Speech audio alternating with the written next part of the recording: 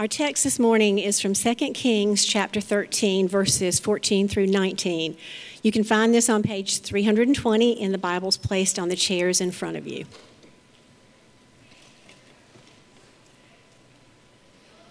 Now, when Elisha had fallen sick with the illness of which he was to die, Joash, king of Israel, went down to him and wept before him, crying, my father, the chariots of Israel and its horsemen.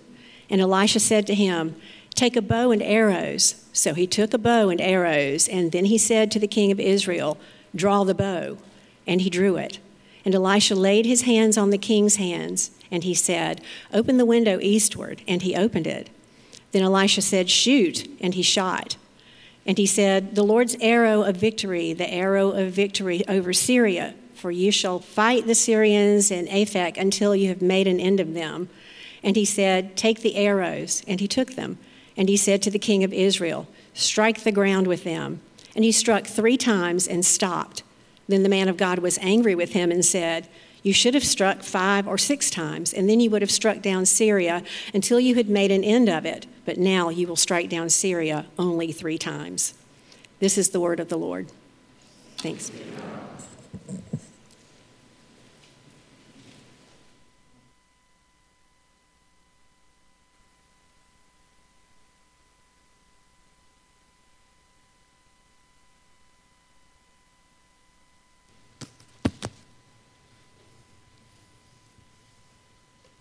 Good morning. Okay, mic is green. I think we're good. It is so good to be here. I feel so privileged to be preaching. Before, and you can be, that was one text I'm going to preach from. I'm also going to work in Psalm 2. So if you could be opening there, I'll give you a 2-minute missions update for us. We are, again, as Justin said, thrilled that they are coming on board. Justin has far more, and Jillian has far more experience than we do on the field. So it feels weird to be welcoming them onto our field when they have more experience in missions than we do. And also, it feels great to have connected with Justin some over the last year, just a couple of Zooms, just trying to get to know him and them, and just, I think the world of them. And I respect Justin a ton. And we feel in MT3 so amazingly privileged that he's going to be on board with us. What a blessing. Amen? So that's one thing to say. The other is, we've been a part of MT3. So my wife, Martha Mark, just stand up just a moment so everyone can see your pretty face and think more of me in the reflection of you. But we've been working with Mobile Theological Training Team since 2019.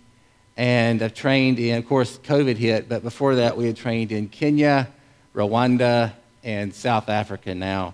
Rwanda has become the place of, I'd say, a special focus. It's not the only place that I teach now, but it has been a place that God has particularly laid upon our hearts.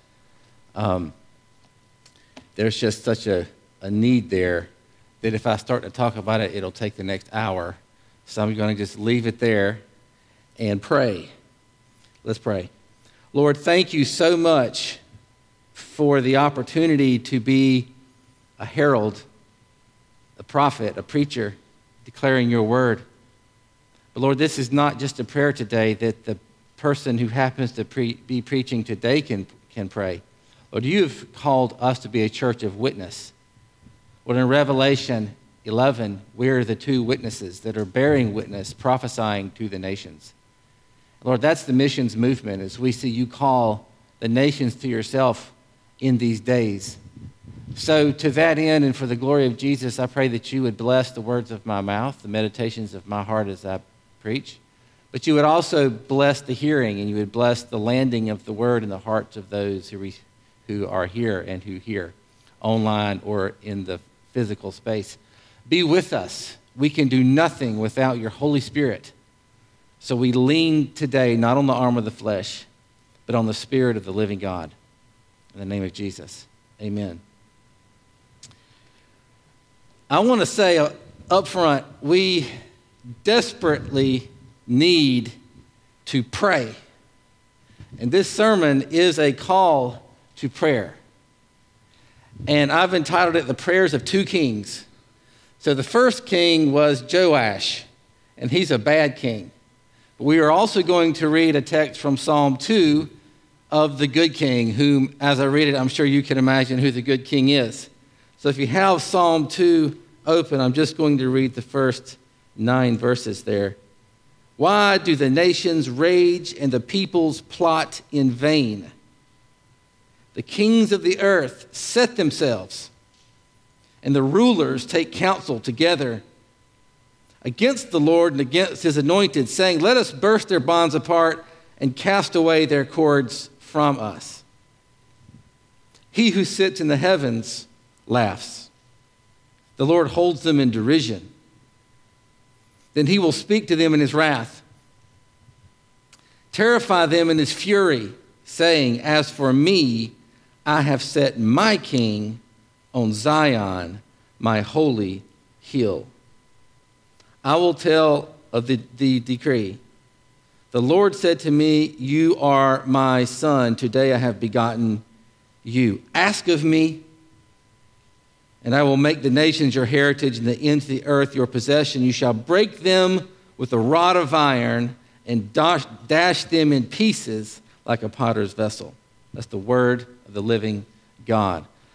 So we've read 2 texts, the good king, Christ, the bad king, Joash, from 2 Kings 13.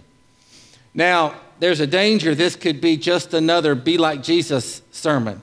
Like there's 3 groups. There's the Joash group, don't be like Joash, and the Jesus group, be like Joash. But somehow we're removed from both of those, and it could go either way with us any day. Be like Jesus, don't be like Joash. And those messages are fine as far as they go, but the be like Jesus only, don't be like X only messages fall short.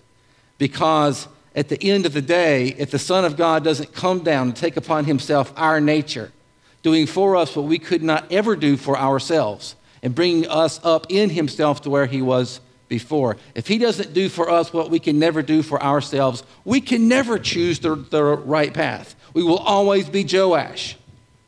Amen?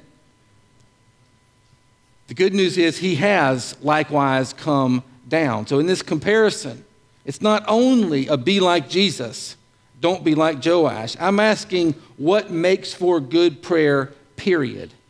And I want to put a thought in your head as we then more exegetically flow through these 2 texts. The answer is when the Spirit, by the Word, puts the good king's own prayers on our lips and we pray together with him. It's when his Spirit takes his prayers, puts them on our lips, and we pray together with him. That's the thought I want to run through the message. Because remember, Psalm 2 verse 8, ask of me. That's a prayer. The Messiah is being commanded to ask for something. Are we in him? Yes, we are. It's not just be like Jesus. It's be in Jesus by the Spirit he gave to us that we might pray his very prayers. That's what makes for good prayer. So let's start in 2 Kings chapter 13, talking about the bad king. You might say, what in the world, what does this weird text mean, right? Is this arrow shooting and arrows being against the ground? What in the world? This is strange. We're in an Old Testament world. There's some sort of prophetic enactment that's happening here, but it's not just an enactment because it seems to make happen that which it portrays. What is going on here? This is weird. But let's give some context because I think the context makes it mainly clear. We are told just a few verses before, we started our reading in verse 14. But back in verse 11, we are told that Jehoash or Joash, it's the same person, 2 different names in the same paragraph is one of the things that makes it strange. Joash is Jehoash, and weirdly enough, there's a Joash in Judah as well. So we're in northern Israel.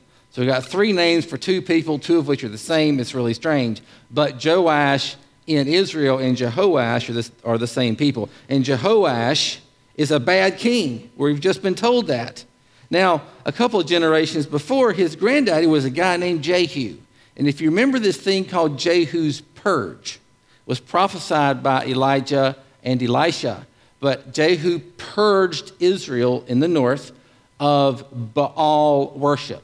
Pagan idolatry was torn down. It was extremely violent. If you love reading the Old Testament, it's one of the best places to read. It's like an action movie. But we're after that. And in the latter parts of Jehu's life, he fell right back into the sins of idolatry that Jeroboam the first, who was the first northern king, brought into play. Now, this is too much of a history lesson. Just bear with me. It's going to get better in just a moment. But the reason I'm telling you this history lesson about Jehu is because Jehu began well. He ends poorly. But God gives him this promise. He says, because you started well, because you obeyed me in the purge, I'm going to keep your sons on the throne to the fourth generation. Now, his sons were going to be wicked. But that's the context for Joash/Jehoash, the king that we are reading about, who was wicked. The point is, God is sovereignly sustaining him in power, even though he was wicked and would ordinarily have been removed because God had made a certain promise. Okay? So he's a bad king. So read this deal about the arrows in the light of he is unfaithful. Point being, Joash was one of these bad kings who was kept in power because of God's promise to Jehu. So our text with the arrows, the shooting and then the beating 3 times, is a couple of things. First, it's an indictment of his lack of faith. It puts in, by prophetic enactment, in sharp relief, almost like a stage, like you would go to watch a show. It puts on display his lack of faith. He hits 3 times, he should have hit 5 or 6 times. Secondly, it puts in the same display for the narrative reader who's reading in context that God is keeping him and blessing Israel because of the promise to Jehu. But the text is doing so, the narrative is doing so in such a way that if you're reading and being honest, you can't miss that this support God was giving was in spite of Joash's lack of faith, not because of faith, or some kernel of faith or something. God was blessing an unfaithful man because of his promise. Thirdly, of course, our text is meant to glorify Elisha and the fulfillment of the prophetic word in the history of Israel. In some ways, that's the primary reason, because Elisha is about to pass off the scene. But it's meant to display through prophetic enactment why Jehoash is wicked. Not just that he is, we've been told that he is, but why is he wicked? Because his faith falls short. So that's the context. Hope you're still with me. Let's talk specifically about what's happening with these arrows. So I don't think the meaning is, oh man, let's turn this into a method. You know, he beat the arrows 3 times. If he only had hit the ground 2 or 3 more times, so we can build a method on that. Let's not just have 3 prayer meetings, let's have 5. God wants us to persevere to a certain point. We'll have a certain breakthrough. I don't think that's the point. The meaning isn't, I don't think, he should have known to hit the ground X number of times instead of X minus 2 number of times. Like a formulaic type approach, X versus X minus 2. I think the point is, because of the context and what you now know from reading, I'm just sort of laying the last couple of chapters to you. His request was always going to fall short because of his wicked, unbelieving heart. Do you understand? Because of what was in his heart, because of who he was, of course his prayer, his request, when he's being asked to render something in response to God's word, it was going to fall short. So in a way, this arrow beating, 3 verses 5 or 6, could be taken as a prophetic enactment of prayer, unbelieving prayer. Joash comes to the prophet, weeping tears of doubtful fear. Oh, my father, the chariots and horsemen of Israel. You can hear his pathos. You can see his crocodile tears. He's in trouble. The Syrians are coming. I need help. We're going to be destroyed. What about the promise God gave to my grandfather? It's the chariots and horsemen of Israel. Help me, my father. But he comes appealing to a prophet he's never followed, for help from a God he's never submitted to. The result is that when he is tested, when something is required of him, his enacted prayer is namby-pamby with whimpering doubt. Namby-pamby, weak-armed, whimpering doubt. Now, I wanted to pause. As I was preparing my sermon, I thought this is a point where people could easily misunderstand. When I talk about namby-pamby, wimpy prayer, you could think, well, is he saying, or worse yet, is God saying that the only kind of prayer he recognizes are strong, robust prayers? Oh God, I know what you're going to do. I know that you are going to do X, Y, Z, so I'm praying it down. Oh God, I decree and I declare that this thing will happen. Right? God hears bold prayers and stick out your chest prayers. That is completely not what I mean when I say God was condemning his namby-pamby prayer. And I want to give you a story to illustrate this. I grew up in a church, and like a lot of churches, there would be a prayer time after the service that maybe a group that was designated for it would have off to the side, and you could come and get prayer for personal needs or ask for prayer from the elders for healing or something like that. And we had a woman in our church named Trudy Edgerton. And Trudy was, I think, in her 60s at the time, and she got bone cancer that proceeded to stage 4 terminal bone cancer. And she, of course, she came up week after week asking for prayer and was not healed. And she was a close personal family friend of ours, and she came to the point where Trudy said, I'm not going to pray for healing any longer. God apparently doesn't want to heal me, and I'm not only submitted to that, I'm actually really ready to see Jesus. She says, I'm not even asking God to heal me any longer. In fact, I'm asking him to take me home, not out of depression or wanting to be out of this world, but I just really am looking forward to seeing Jesus. And so she kind of let that be known. The next week she comes to church and her friends were like, well, let's just bring you up for prayer. She said, I don't want to go up. I'm so reconciled to this. They basically made her go up front and God healed her. The power of God came down. She literally came into the room with a walker and she left out of that room dancing. Went to the doctor, totally clear scan. They ended up, the North Carolina Museum of National Health found out, or natural history, I forget what it's called, in Raleigh, found out about this, asked her, she wrote her testimony out. They put her crutches and her testimony on the wall of the museum. This happened in our church. And the reason I'm telling you this is to illustrate this idea, God honors these incredibly bold prayers like, I'm going to strike the ground, right? It's my strength, stick my chest out. God is going to do this. I had this massive faith. She was not in that place at all. She was actually ready to go see Jesus. Do you see the point? Jesus is in Gethsemane, and he's praying, and he's weeping. Paul is praying, asking for the thorn to be removed from him. Brokenness and weakness, if it's dependency, is exactly the kind of prayer that God is looking for. What he doesn't want is the hypocritical prayer where we're leaning on our own strength. That's the Joash prayer. So let's transition to Psalm 2. Psalm chapter 2. I've already read it. But this is the good prayer, the good king, the prayer of the good king. I want you to notice the point of comparison by way of contrast with Jehoash. Where's the prayer in Psalm 2? Do you see it there? Where's the Messiah commanded to pray? It's in verse 8.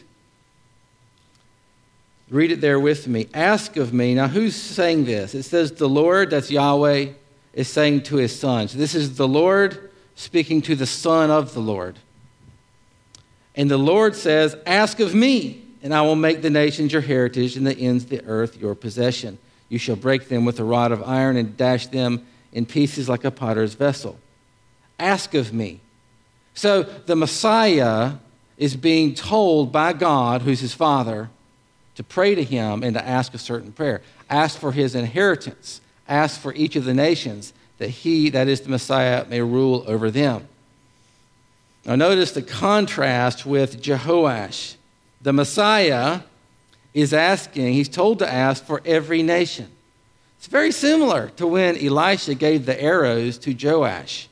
I want to see you enact to me your request. What do you want to have happen? Boom, 3-week prayers. That's all he has. But when the Messiah is asked to pray, he's asking for every nation under heaven. Now, I want to pause. I want you to remember that thread because I'm going to pick it back up in just a moment. But I want to take a 5-minute side note and ask, who is this one being commanded to pray? Earlier I had made mention, I don't want the sermon to be just a bad king, good king, don't be like this guy, be like this guy. I want us to be in the good king. And for that to happen, he had to come down. And he had to come down without ceasing to be who he was. He had to come down and take into his person our nature. So that as a true man, in our nature, he could do for us what we could never do for ourselves. That the words of the song that we sang this morning, Arise My Soul, could happen. Our souls can't arise unless he brings us up, unless we're in him. So who is this one being commanded to pray? Obviously, the Davidic Messiah, the descendant of David, whom Joash in 2 Kings 13 should have been like, but was not. But the Davidic Messiah, David's son.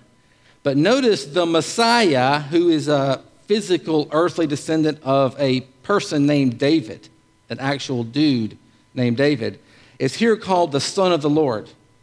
So you have to ask, how is it possible for the Son of the Lord to be the same one who is a descendant of David?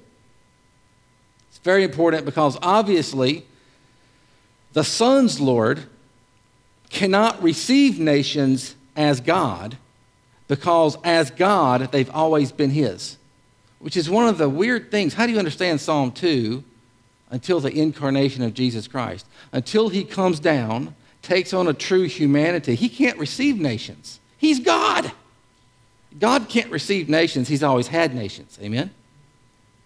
So how does the Son of God receive a command from his Father, from Yahweh, from God, to ask him to receive the nations if they've always been his? What this means is that Psalm 2 is ultimately, it's typologically it's David picturing Christ, but ultimately it is a post-incarnational prayer. It requires the one who is God to come down to us, becoming one of us, without ceasing to be God, so that he can be both the Son of Yahweh and the Son of David at the same time. Only such a one can both deserve to receive nations, because they were always his, and ask to receive them because now he is true man.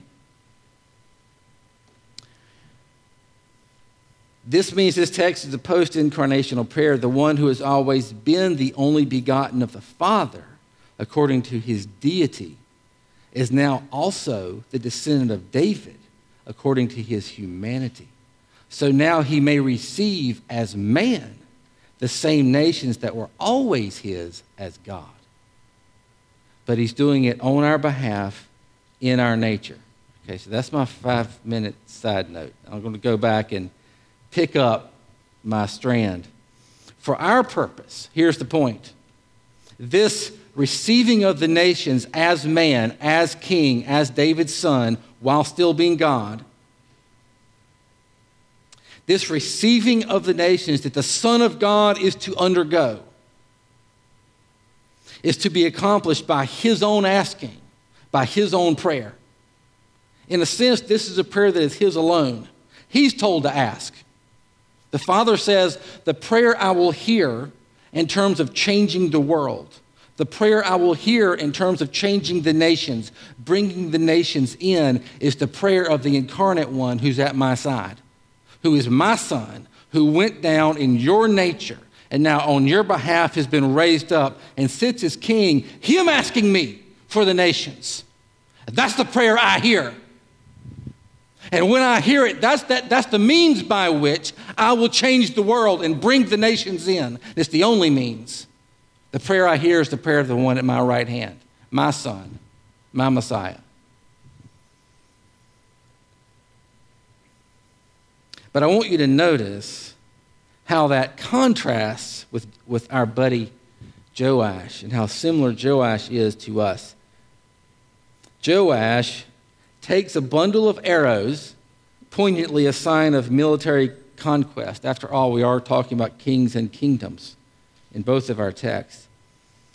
And he symbolically / prophetically acts out what we call kind of noodle-armed faith, always falling short. But the point is, so will our prayer. I hope you identify with him.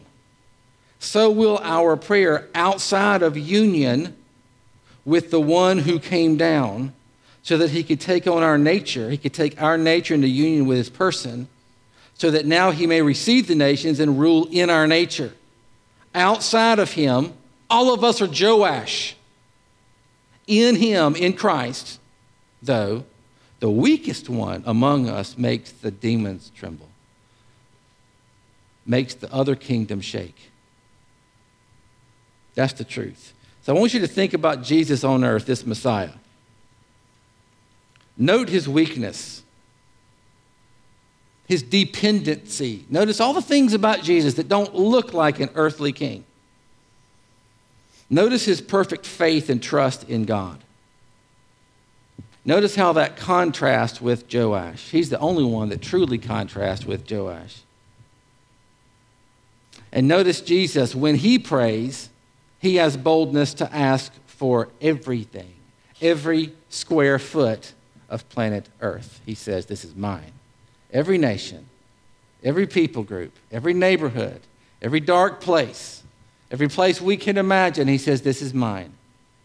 I'm nothing like Joash. Read John 17. Read the Lord's Prayer. Read Matthew 28. He claims every square foot. With this contrast in mind, I want to say some things about prayer. Now that I've sort of laid out the two kings and hopefully destroyed any sense that you can mimic not this one but this one in your own strength, I want to talk about prayer.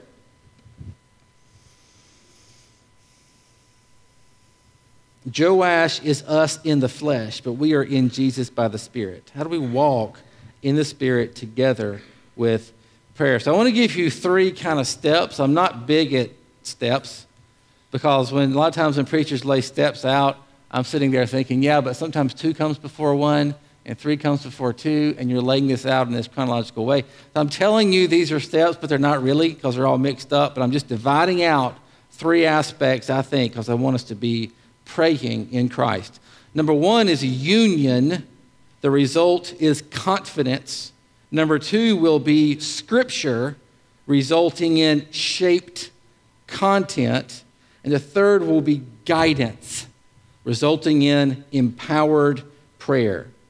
So, union, scripture, and guidance, resulting in confidence, shaped content, and empowerment.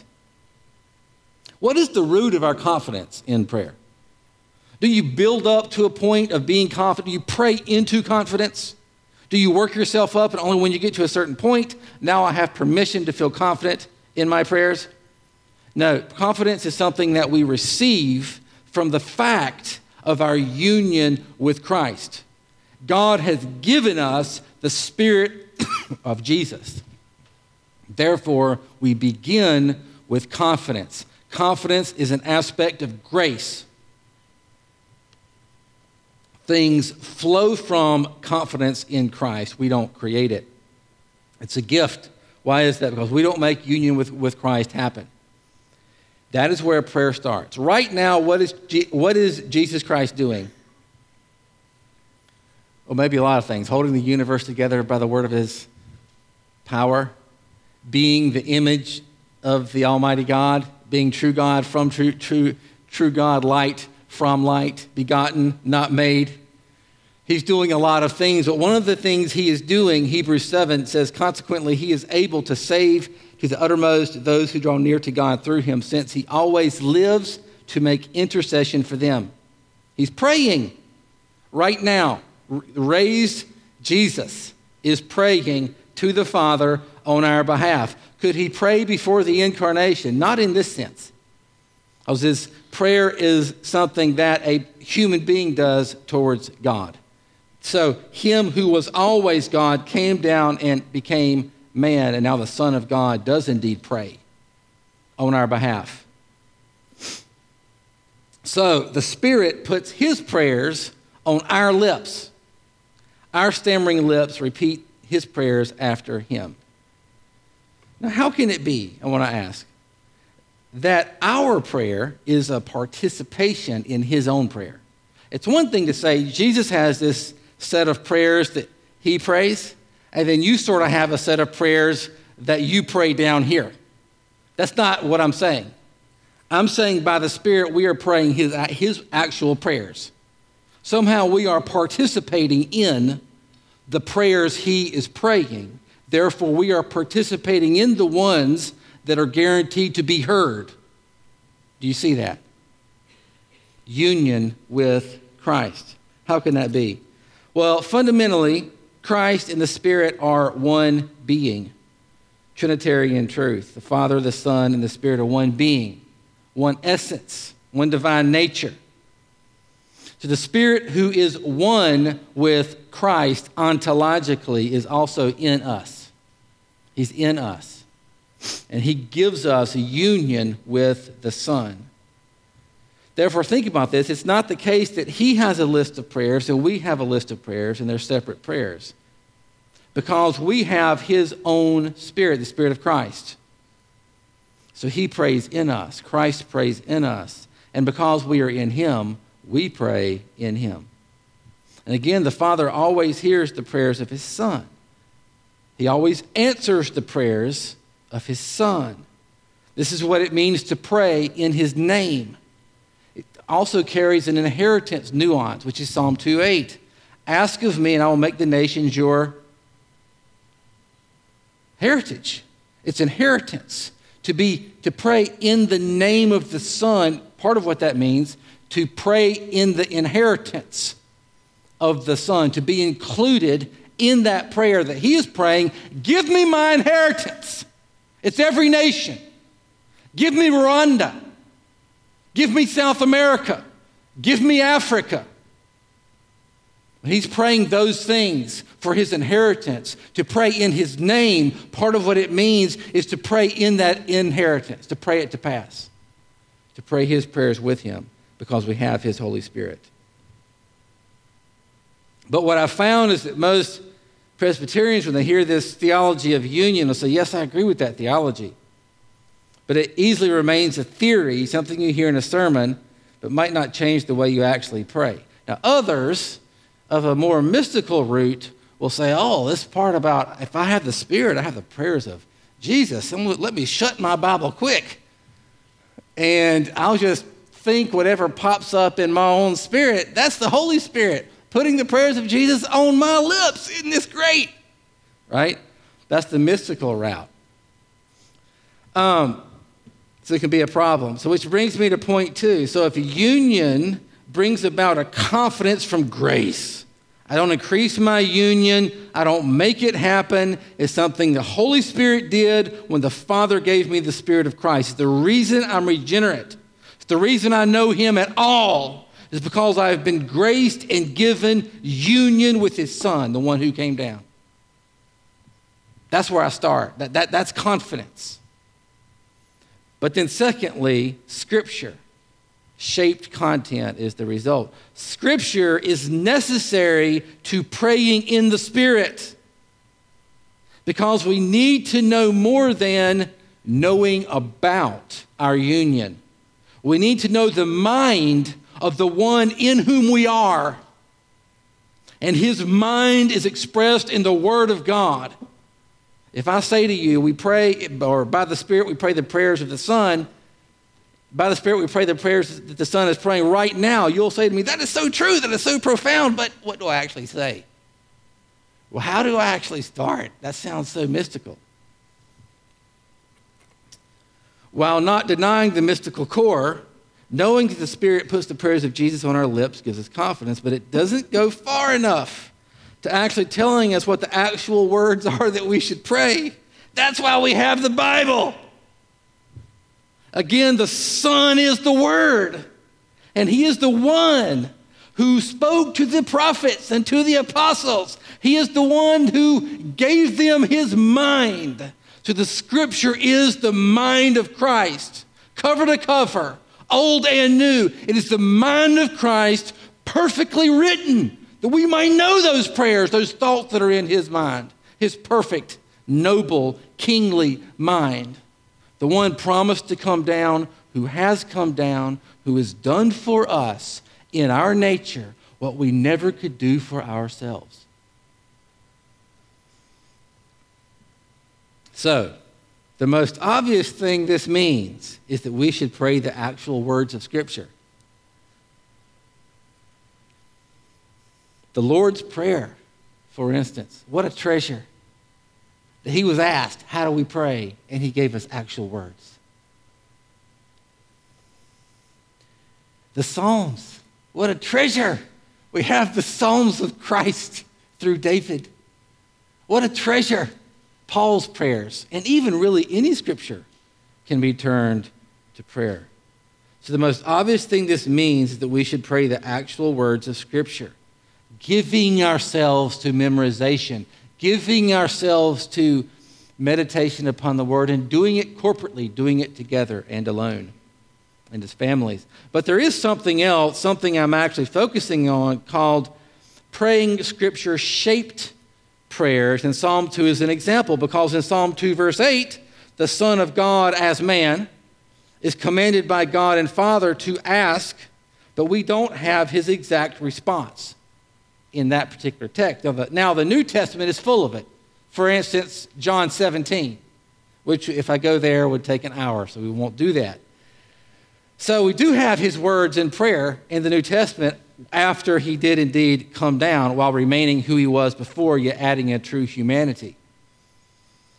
So if we are in Christ, we are being commanded to pray the same prayer. For example, the Moravian prayer, the famous Moravian prayer for missions, is really a riff on Psalm 2. May the Lamb that was slain receive the reward of His suffering. That note of reward, that's Psalm 2:8. Give me my heritage. Right? It's my inheritance. Every nation is mine because you told me to pray that, Father. And now I can after I came down. I want to receive every nation as man that I always had as God. So that's the Moravian prayer, and it's an example of a riff on Psalm 2, verse 8. May the Lamb that was slain receive the reward of His suffering. You see the emphasis on the incarnation? May the Lamb that was slain. Why did He come down? Yes, to live a righteous life, but also to die for us on the cross. May the Lamb that was slain receive the reward of His suffering. So that's confident prayer, and then Scripture-shaped prayer. And then the third thing is guidance. As I was preparing the message, I thought, well, even if I stop here, it might not be enough, because what I have found is even if you understand union and you're super confident and your prayers are being shaped by the Word, there's still 1,000 different things which you don't know exactly how to pray. How do I pray for my son who's doing this? How do I pray for this particular situation in missions? What is God's will here? So I've included guidance, the result empowered prayer. Sometimes we don't know what to pray. Romans 8, the Spirit intercedes with groanings too deep for words. So confidence comes from knowing we have union with Christ by the Spirit.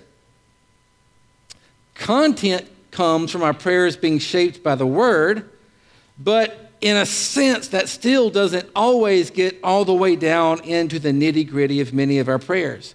I think that's by design, because we pray by faith. We pray by faith, not by sight. But also, necessarily, we pray for things more specific than the generalities of Scripture. We need the Spirit. We need specific guidance. We need to be filled with the Holy Spirit. Ephesians 5, verse 18, and do not get drunk with wine, for that is debauchery, but be filled with the Spirit. The Puritans talked about praying until you pray. That you're praying You don't know what to pray. There are these groans too deep for words. Some things you really don't know exactly how to pray, but you're praying the Word of God. You're being shaped by the Word of God. It could go on for days, but then suddenly, I call it the whoosh. There's this thing that happens, and you just have clarity, and you realize exactly what to pray. And you pray those prayers, and you still can't guarantee that these are the exact prayers of Jesus from heaven's throne. I'm not talking about like receiving divine revelation and things of that nature. I'm just talking about praying until you pray. You do have these breakthroughs in prayer where you do get filled with the Holy Spirit. And so I'm urging you to begin with union, Scripture-shaped prayers, and ask for the filling of the Holy Spirit. This is the gift of faith, whereby the woman reached out to touch the hem of Jesus' garment. We should ask for it and expect it. It doesn't always come, or maybe it does and we don't know it has happened. But it is part of our experience of prayer, both privately and corporately. All right, so in conclusion, let us be bold. I want you to notice something. I'm going to make a point and then we'll pray. We are commanded to be bold. In a sense, this entire sermon could be summed up by the lack of boldness of Joash and the boldness of the one who came down in our nature, rose up, sits at the Father's throne, did for us what we could never do for ourselves, and now in our nature, representing us, sitting at the Father's right hand, praying the boldest prayer imaginable. Give me Rwanda. Give me Tanzania. Give me Nigeria. Give me Sudan. Give me Ethiopia. He's praying bold prayers. Give me the whole thing. There's a boldness, if we are in Christ, that comes. There's a boldness that is there that is not man-made, that is genuine, that doesn't come from human strength and puffing our chest out. It comes from being in the one who sits at the Father's right hand. So, what makes for a good prayer? When the Spirit, by the Word, puts the good King's own prayers on our lips, and we pray together with Him. Let's pray. Lord, we come to you now on the basis of the gift of union with Jesus Christ, the one who was made incarnate and became man without ceasing to be God, the same one who lived a perfect life on our behalf, indeed doing for us what we could never do for ourselves, and the one who died our death on your cross, offering himself a sacrifice to satisfy divine justice, and being raised in our nature so that the elect, all those he would call to himself in the Son, you would raise to your right hand. You gave us your Spirit, who is the Spirit of your Son, that we might know the things that have been freely given to us. And part of the things that have been freely given to us is a life of prayer. So now we want to ask for all the nations under heaven. I pray for this church, that this church would be a house of prayer for the nations. Lord, that you would call in to Christ all the nations represented by the missionaries sent out by this church, and that you would see that those prayers prayed around dinner tables and small groups and elders meetings and corporate meetings like this, and set aside times where you call this church to fast and pray, that you would see those prayers, and though they be a pittance, because they are offered in the person of the one who is seated at your right hand, you would honor them as the very prayers of your Son, and that you would answer them tangibly, you would answer them truly, you would answer them historically, and we would see the nations streaming towards the mountain of the Lord during these days. Lord, I pray towards that great day when you return again, when the one who came down and looked up as he prayed, the one who is now up and looks down as he prays, may bring heaven down and bring the dead in Christ with him and gather those of us who are left to meet them in the air, when there is a new heavens and a new earth, and every language group, every nation under heaven is represented at that great worship before the throne of God, upon which the Lamb who was slain reigns forever. Give us a hope for and a love for that day. Let that day be in our hearts and in our preaching and in our prayer. Let it infiltrate everything we do. Draw our eyes upward, away from the mundane things of this world. Change us that we might pray the prayers that your Son is praying even right now. For it's in his name we pray. Amen.